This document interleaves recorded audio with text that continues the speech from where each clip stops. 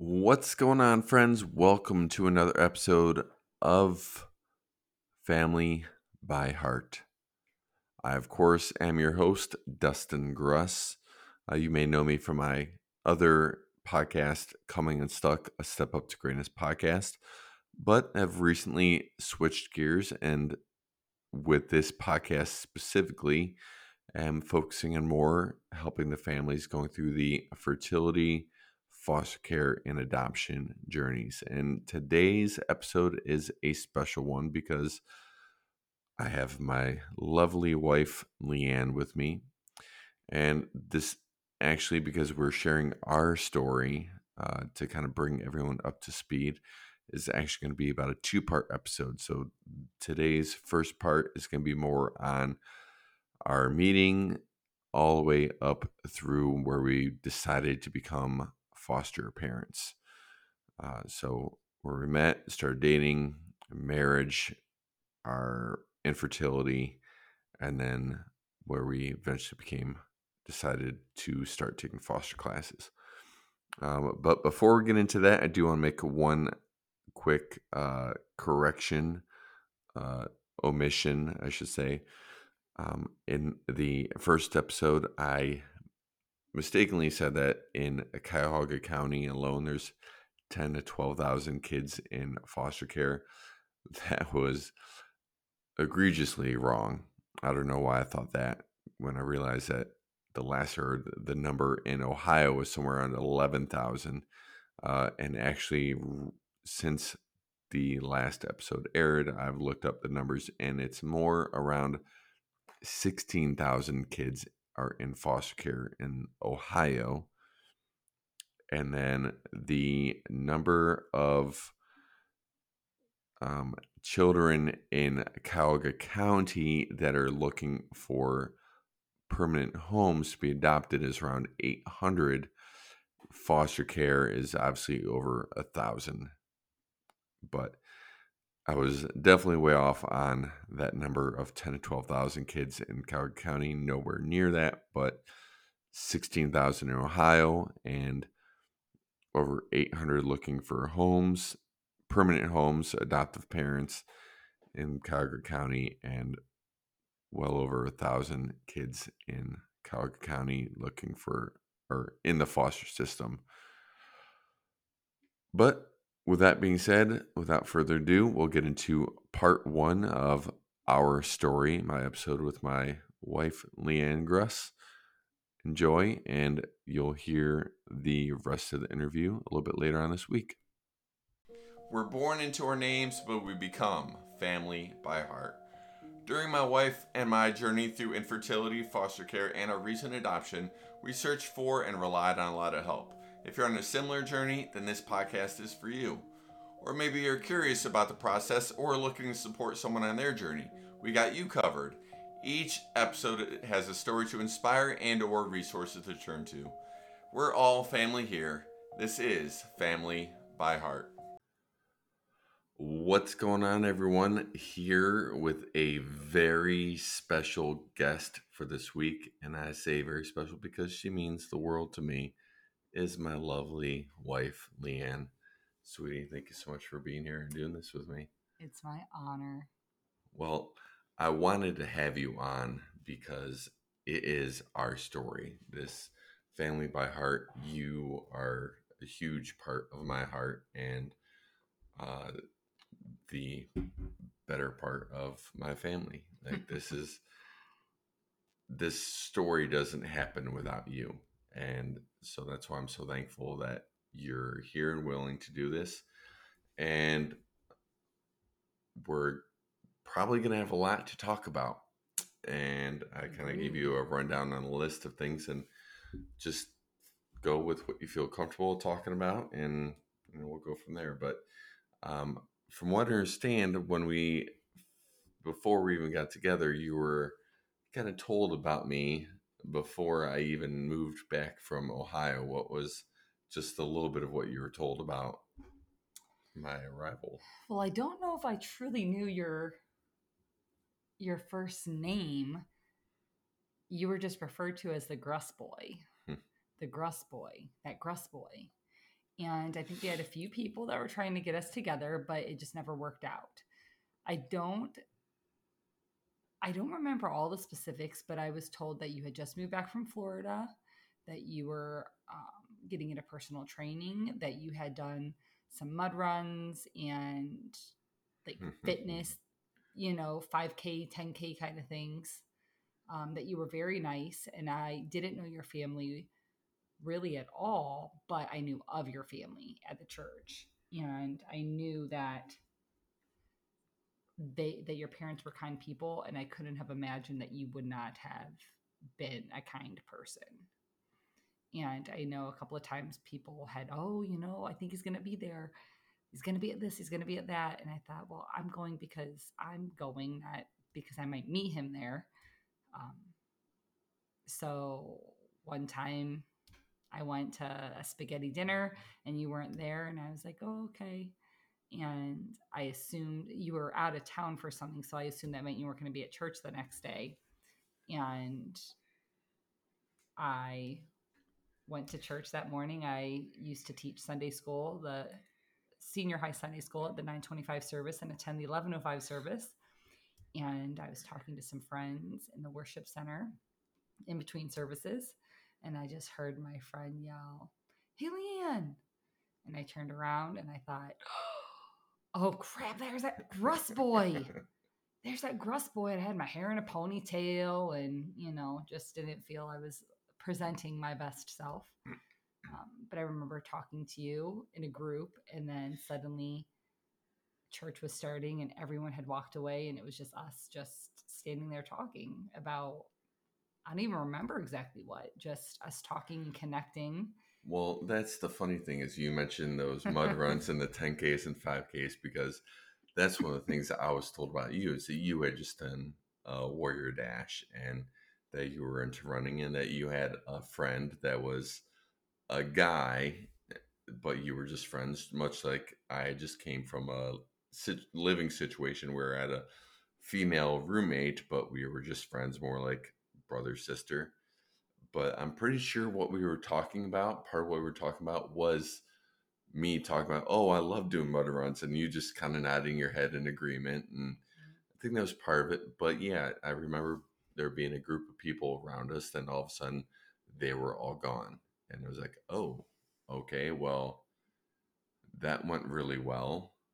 And I remember your smile. I remember your smile, your haircut, and your shirt. okay. Yes, I remember your smile, your haircut, and your shirt, because your smile was very warm and inviting. I felt comfortable talking to you. Your haircut, because I thought, I don't know about that. And then your shirt, because it was different. It was a different pattern. And I tend to be drawn to different or unique things. So I liked your shirt. I was like, okay, this is cool. Not just a regular button up. It had a cool pattern to it. Okay. Yes, yes.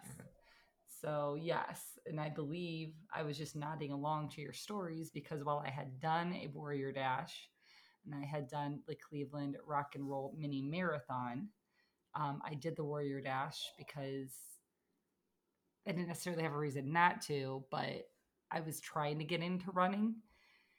And my friends were doing that. So I knew if I didn't make it through something, at least I had somebody to drag my body to the finish line. In the mini marathon, Gavin DeGraw, which is an artist I'm a fan of, he was playing the finish line. And I thought, wow, I would pay the amount I was paying for the entry fee for like a ticket to see him. So I thought, well, sure, why not? There you go. So, and those were the only two of those types of things I've done, and really don't aspire to do anymore. So I guess you could kind of say it was the Wonder Bra of setups because I showed one way and then was totally different. I mean, I was cute and all, don't get me wrong, yeah. but yeah, I didn't. I don't. I run my mouth really well, but not so much races. I like that you use the term Wonder Bra instead of catfish that I had written down for the notes and stuff. But, yeah. So we had our first date for lunch, and we on our second and third date were on the same day. And the second date, we both kind of Well, you actually more opened up on the second date, kind of told me a little bit more of your family history, and we both went into the fact that we were interested in having children, that they were non-negotiable. Now, one of the Yes. questions I've asked my other couples going through their fertility journey, which I want to know kind of your story on, is your desire to have kids. Was that family pressure at all, or was that always just your own intent? Did any of that come from family history? I want to back up a little bit. I know some could say that, it's not really proper date etiquette, to talk about something so serious so soon. But I was at a point in my life where I was only dating with a purpose. I wasn't dating to date or dating to get a free dinner or dating to get a story. Like, I was dating with a purpose. And that meant, I was in my early 30s, and that meant laying it all out Mm-hmm. early on, because if you weren't somebody that I could see a future with, I didn't want to waste your time. I didn't want to waste my time, because I had come to a point where I truly felt I was better off by myself than dating people who weren't right for me. I had scars from the past. I didn't want anymore. So I laid it all out, because we had, you know, we had a decent car ride, where it was nothing to do but talk. So um, I never, while I had family pressure in the sense that I had family members asking me, like, Mm-hmm. when are you getting married? When are you having kids and stuff like that? I I felt from an early age. My mom was 21 when she had me, and in some ways, I got to kind of grow up with my mom, and in the sense that I consider 21 to be a younger mother. Um, so my assumption, honestly, was that I was going to walk the same path, that I was going to be a young mom, a stay-at-home mom. Um, that was, the path that I thought I was going to be on. And as I got older and realized, okay, I'm not going to be a young mom, but I can still be a mom. And then I got my 30s, and I thought, okay, well, I'm doing pretty good on my own. Am I supposed to do this on my own? Like, Mm-hmm. but I always knew I wanted to be a mom. Like, I was that kid that would, like, put a balloon up their shirt and pretend like they, were having a baby, or, things like that. So while I got questions from friends and family, I didn't feel pressured from my friends and family. Kind of backtracking to your point about laying it all on the line was interesting, almost risky move. The fact that I'd only been home for like a month when you and I met and we're going on our first dates, but uh, clearly was something that paid off because I was also at that point in my life in my early 30s, and I was also at the point where I too always kind of envisioned being a parent, and I had enjoyed my time as an uncle, and as being an uncle was one of the reasons I moved back from Florida to be a more involved uncle, and then being the cool like second cousin once removed or whatever the younger kids and the extended family. But yeah, I like that you laid it all on the line, and we did have that long ride. We had the lunch where you kind of put it all out there, and then the car ride to the Columbus, which was a couple hour drive away for a concert, and then driving back. It was just two of us, and I kind of put it all out there, and you know, 10 months later, we were engaged.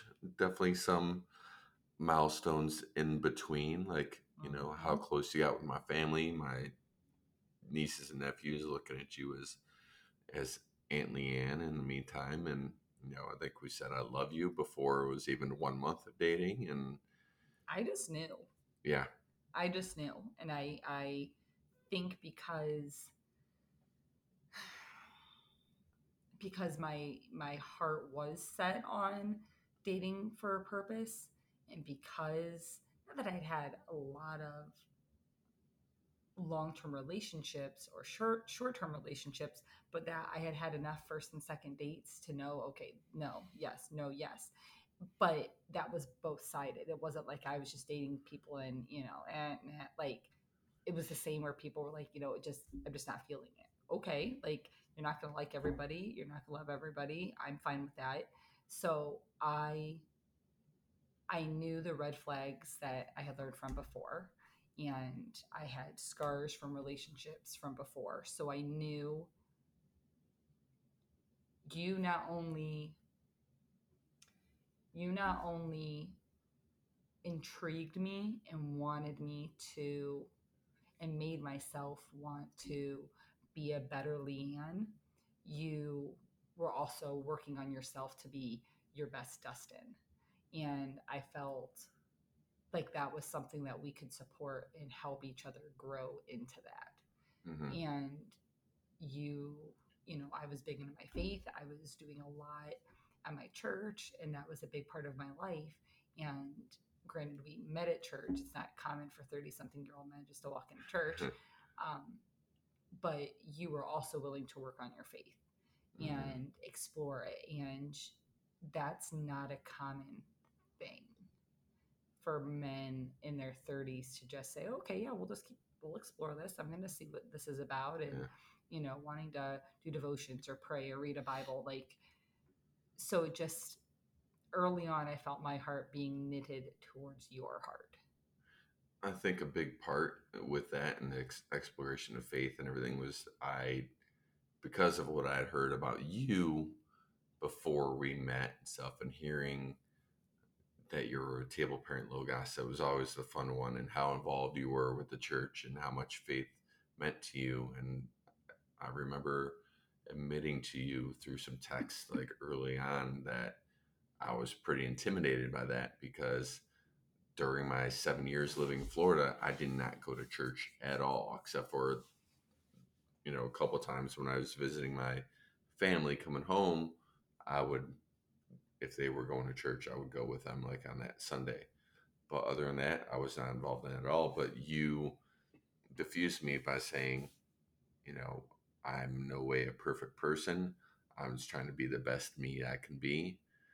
And that rawness and reality of it, like, helped ease any concern I had with that, because I had been in relationships before that there was faith was in it. Like, I was going to church with that girlfriend's family and stuff, and they were looking for me to be the leader when it came to faith and stuff, like be the male figure and the male leader. And I wasn't as convicted in that belief as much then. And then that relationship also went sour, and that person went the total opposite direction of their faith once they hit a milestone, and that kind of turned me off to faith in a way too, that they were looking for me to be a leader. And then once they hit a milestone, 21, and started living a different lifestyle, it was like, okay, that just seemed like a little switcheroo pulled on me there. So fair enough. So yeah, 10 months engaged, 10 months later we were married. And then it was about 8 months into our marriage, after about trying and having fun trying, that we had an interesting day. It was your first day at your new job at the church. Let's back up a little bit. So before we got married, I had talked to my doctor because I knew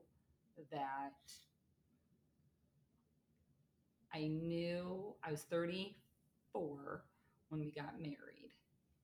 And I don't know if you're aware of this, but at 35, apparently your uterus is no longer young, and you have now hit advanced maternal age, which is the legitimate term that my GYN used, that when I hit 35, I would be advanced maternal age and it could be harder to get pregnant and all of that. So I had the whole conversation with her, knowing, okay, once we get married, like I'm aware I'm no spring chicken, so we're gonna get, you know, we're gonna get on top of things as quickly as possible to ensure that we can have as many kids as we can. On top of things. So we, I knew how, I knew how to track things and what to look for, and bought all the ovulation kits on bulk online and pregnancy tests in bulk online. And, I was ready to go because this is what I desired. This is what I wanted. And, um, I remember the doctor saying, okay, well, normally we would give you a year of trying without a pregnancy before we would do test, but we're going to give you 6 months because you're getting so close to that age. And I thought, okay, well, but everything in my life had worked out in some way. Maybe not the way I wanted it, but everything I had wanted in some way worked out, or I achieved what I was looking for in a different way. So I didn't at first think like this won't happen. And like the first month went by and the second month went by, and I just kind of knew in my gut something was wrong. And I had secretly hoped it was you and not me because I didn't know how I would handle it if it were me. Mm-hmm. And I remember calling and making the appointment, leaving the message for the doctor. Hey, nothing is happening. Like I'm doing everything I'm supposed to. I'm testing when I'm supposed to. Like, I don't know what else we could be doing. And she said, all right, well, let's just run the test just to make sure so we know exactly what we're dealing with. And so we went in and did the test. There were two different tests for both of us. And they call you, they won't tell you, at least our doctor wouldn't tell us the results over the phone. So we had to go into the doctor, which was somebody completely different than my normal doctor, because it was a fertility doctor. And I just remember being on edge. It was the first day at my new job, and I work at the church. They were understanding that I couldn't switch this appointment. I had to make that appointment in the morning.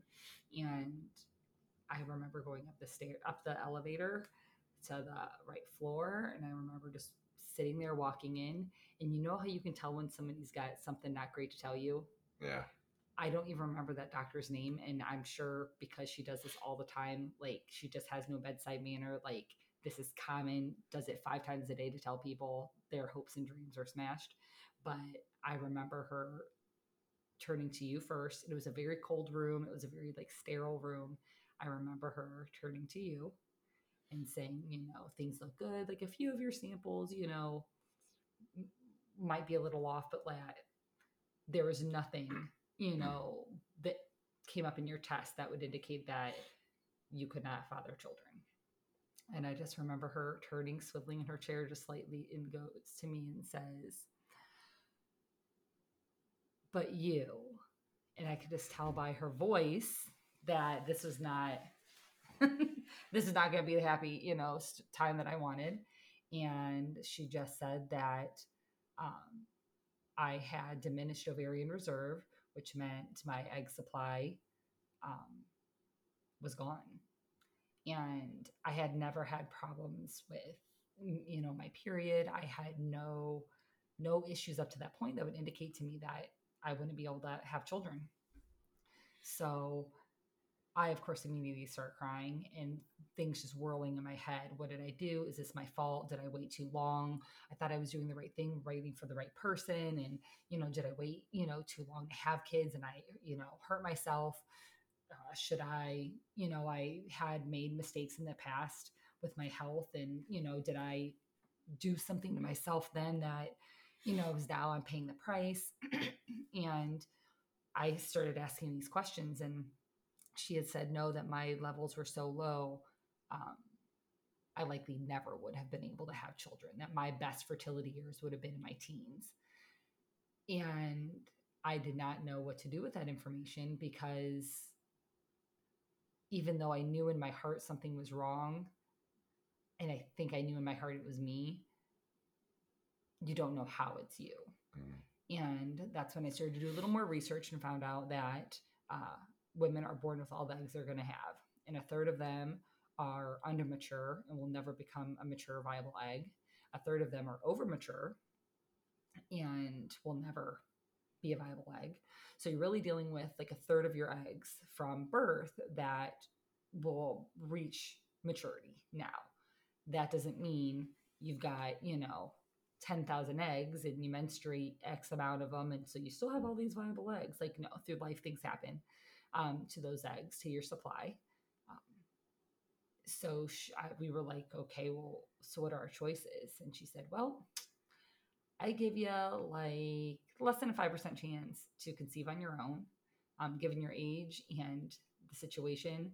I wouldn't even wait a month if you're going to go IVF because like your eggs are dwindling. We need to get on this now. And you and I had decided beforehand, before we got the test results, that if they did not go in our favor and that we weren't going to be able to conceive naturally, that IVF was not the way we wanted to go. Not because we don't believe in it or that we don't support it. It just wasn't something we knew that it was a large cost. We knew that it would take a toll on my body. So it just wasn't something that we wanted to do. We also knew, because there's cancer in my family, breast cancer, that my breast specialist was not supportive of us doing anything that would require me to take additional hormones, which IVF would. So we were pretty firm on that. There was one other type of intervention that we could do, an IUI, which was basically them taking your semen, cleaning them up, shooting them up me, and hoping, shooting them as close to the egg as possible, giving them the best shot they could. And we didn't opt for that. We thought, well, that still seems like something that,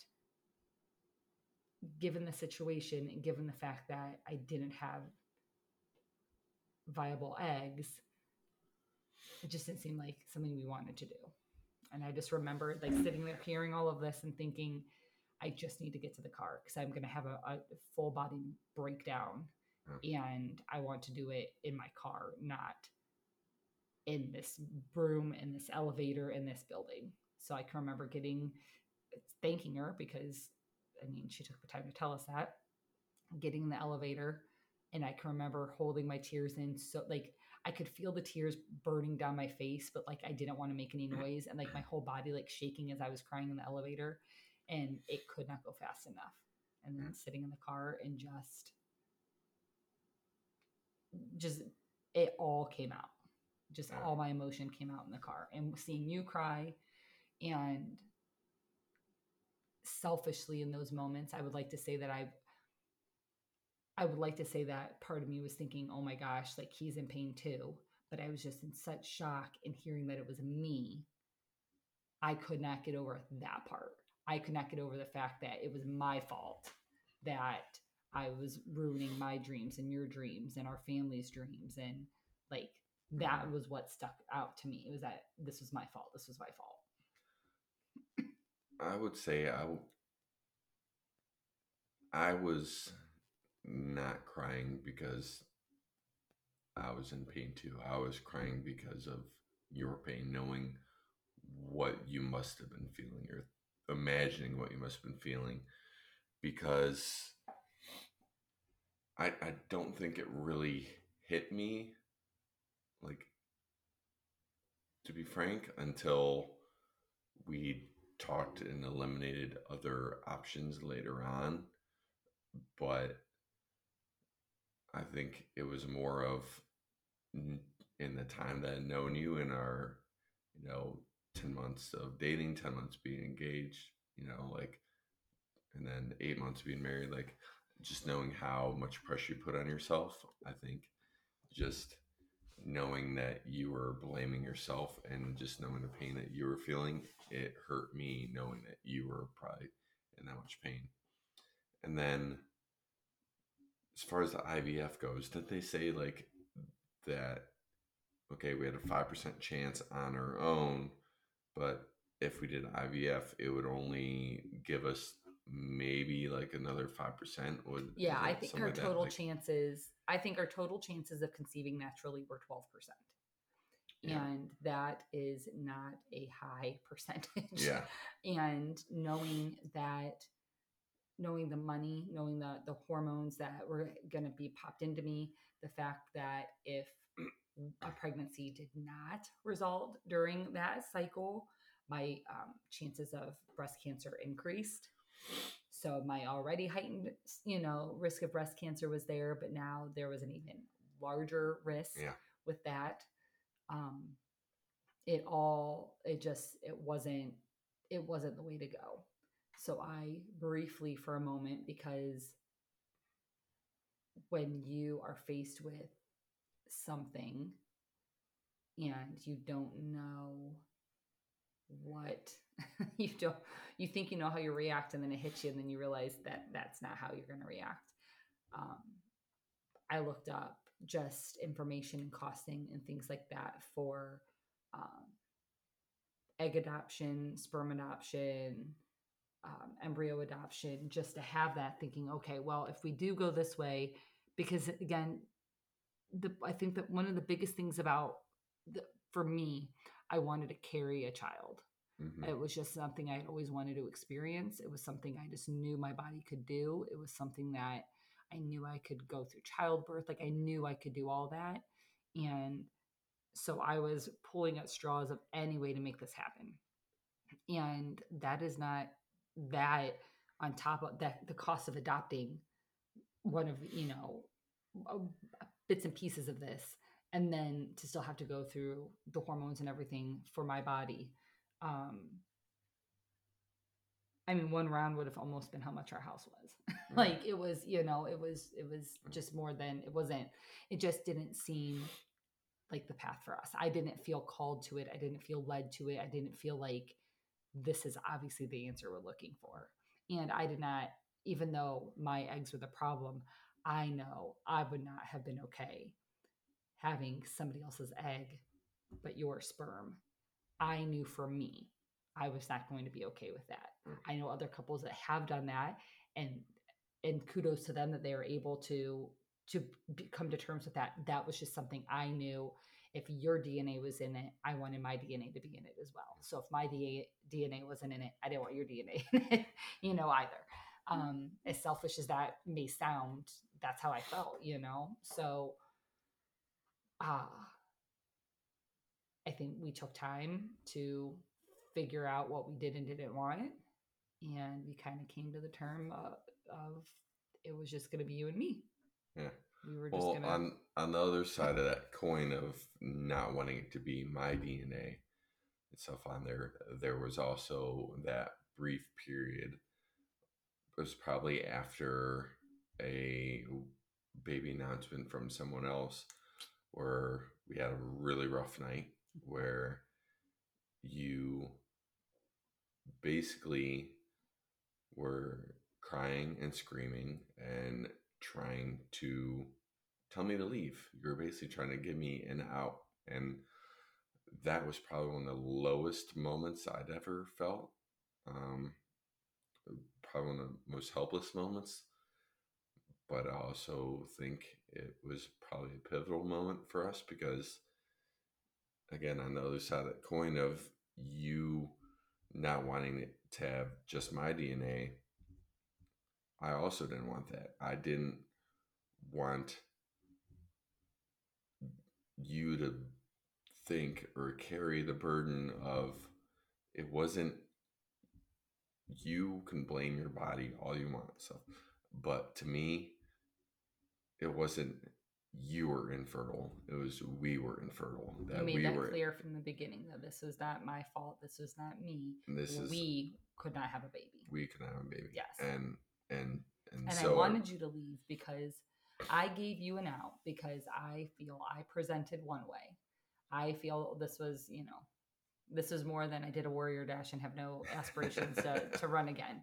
This was, we both said on date 2, kids were a non-negotiable. If either of us had said in that moment, I don't want kids, it would have ended right there. Yep. And here I was taking back my non-negotiable, saying, I can't give you what you want. Just like, I won't be mad. I will understand. I will not blame you. Leave.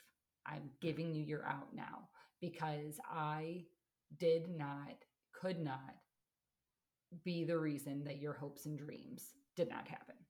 I could not do it. I could not bear that weight. And I felt that's how I felt in the moment. I felt like I had let you down. I felt I had let our families down. I'm like, oh my gosh, like I remember we have one amazing friend. Well, we have multiple amazing friends, but I have one friend who told us about their pregnancy in the sweetest, kindest way. And I just remember coming home and just laying on the kitchen floor because I was starting to understand that I could be happy for others, but sad for myself. And I was so thankful to have a friend who was willing to tell us in that way. But I could not. I got home and it's like I couldn't function. And I remember another pregnancy announcement that you lovingly had to be the one to tell me. And I just remember locking myself in the bathroom because I couldn't, like, we had like 4 in a row.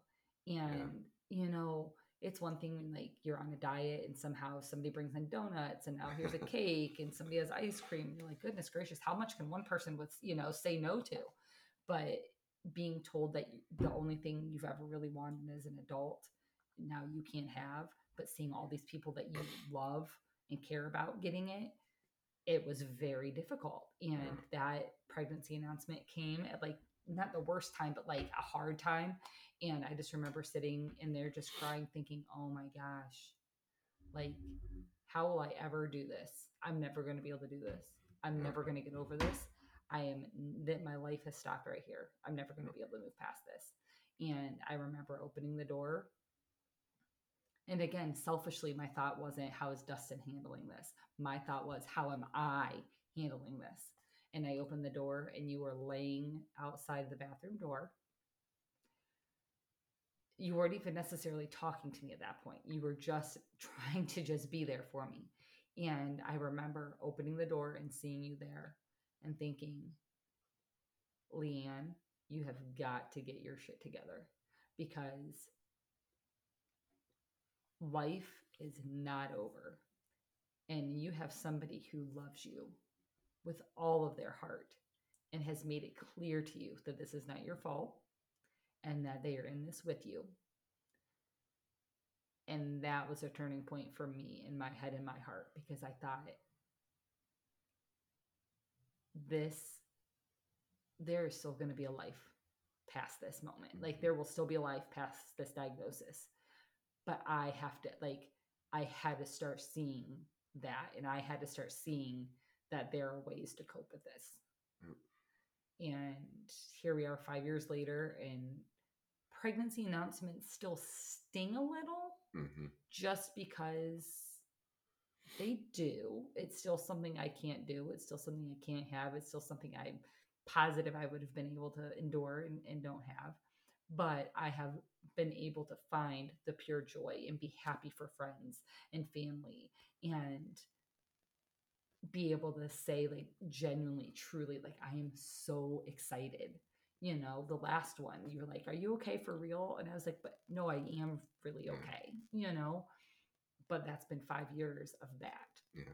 I went to my first baby shower and I think I've only gone to 3 in the 5 years because that's something that every person that has trauma or a scar, they have something that is a little bit harder for them to do because of that.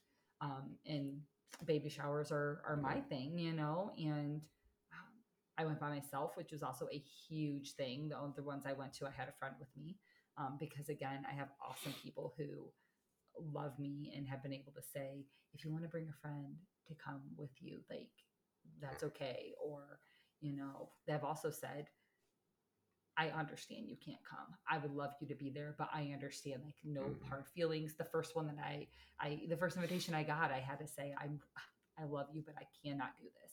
I'm not going to be the person who ruins your shower because I've locked myself in the bathroom closet because I can't handle my emotions. Like, You know, And it'd be different if I was laying outside someone else's bathroom closet. Yes. So I'm thankful for the support that we have.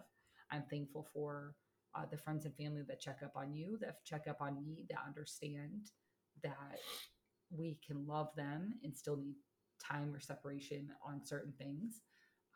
People who check in and, hey, I saw so and so posted on Facebook. Like, you all right? You doing okay? Yeah. Like, to have that kind of support is, I mean, can't put into words, you know, how thankful and appreciative I am. Well, speaking of support, like you were starting to allude to, was we went through a period where we were feeling content being in just you and I. We saw a grief counselor. We went to Disney in towards the end of February, beginning of March one year to kind of start the year off on a better note. I'm not much of a spontaneous person, but that trip was nothing but spontaneity. I just wanted to feel something fun and good and happy. And I thought, well, why not go to Disney?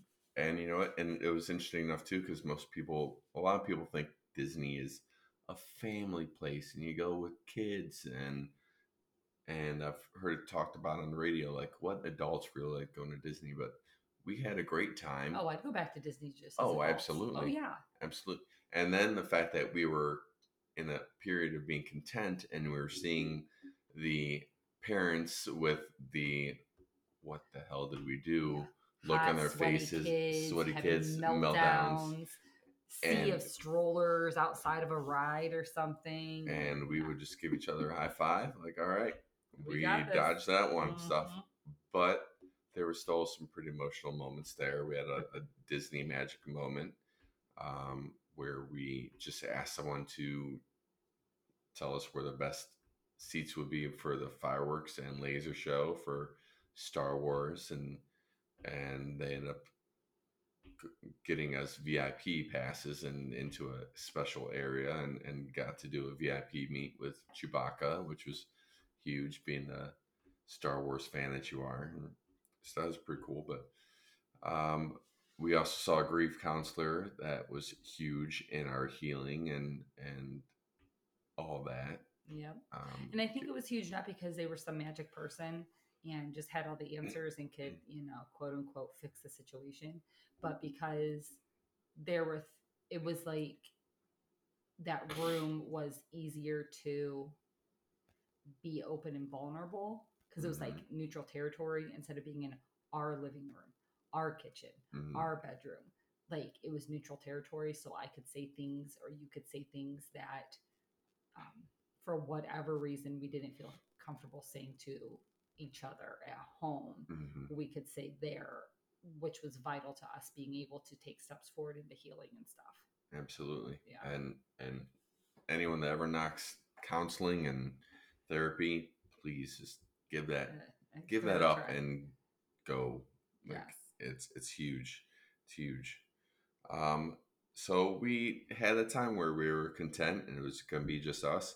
And then I had a whole list of things I wanted to purchase. I wanted to buy a kayak, an electric bike, all these things. Oh, suddenly she wanted to be adventurous and active again. You know, she wanted to put the sports bra back on, apparently.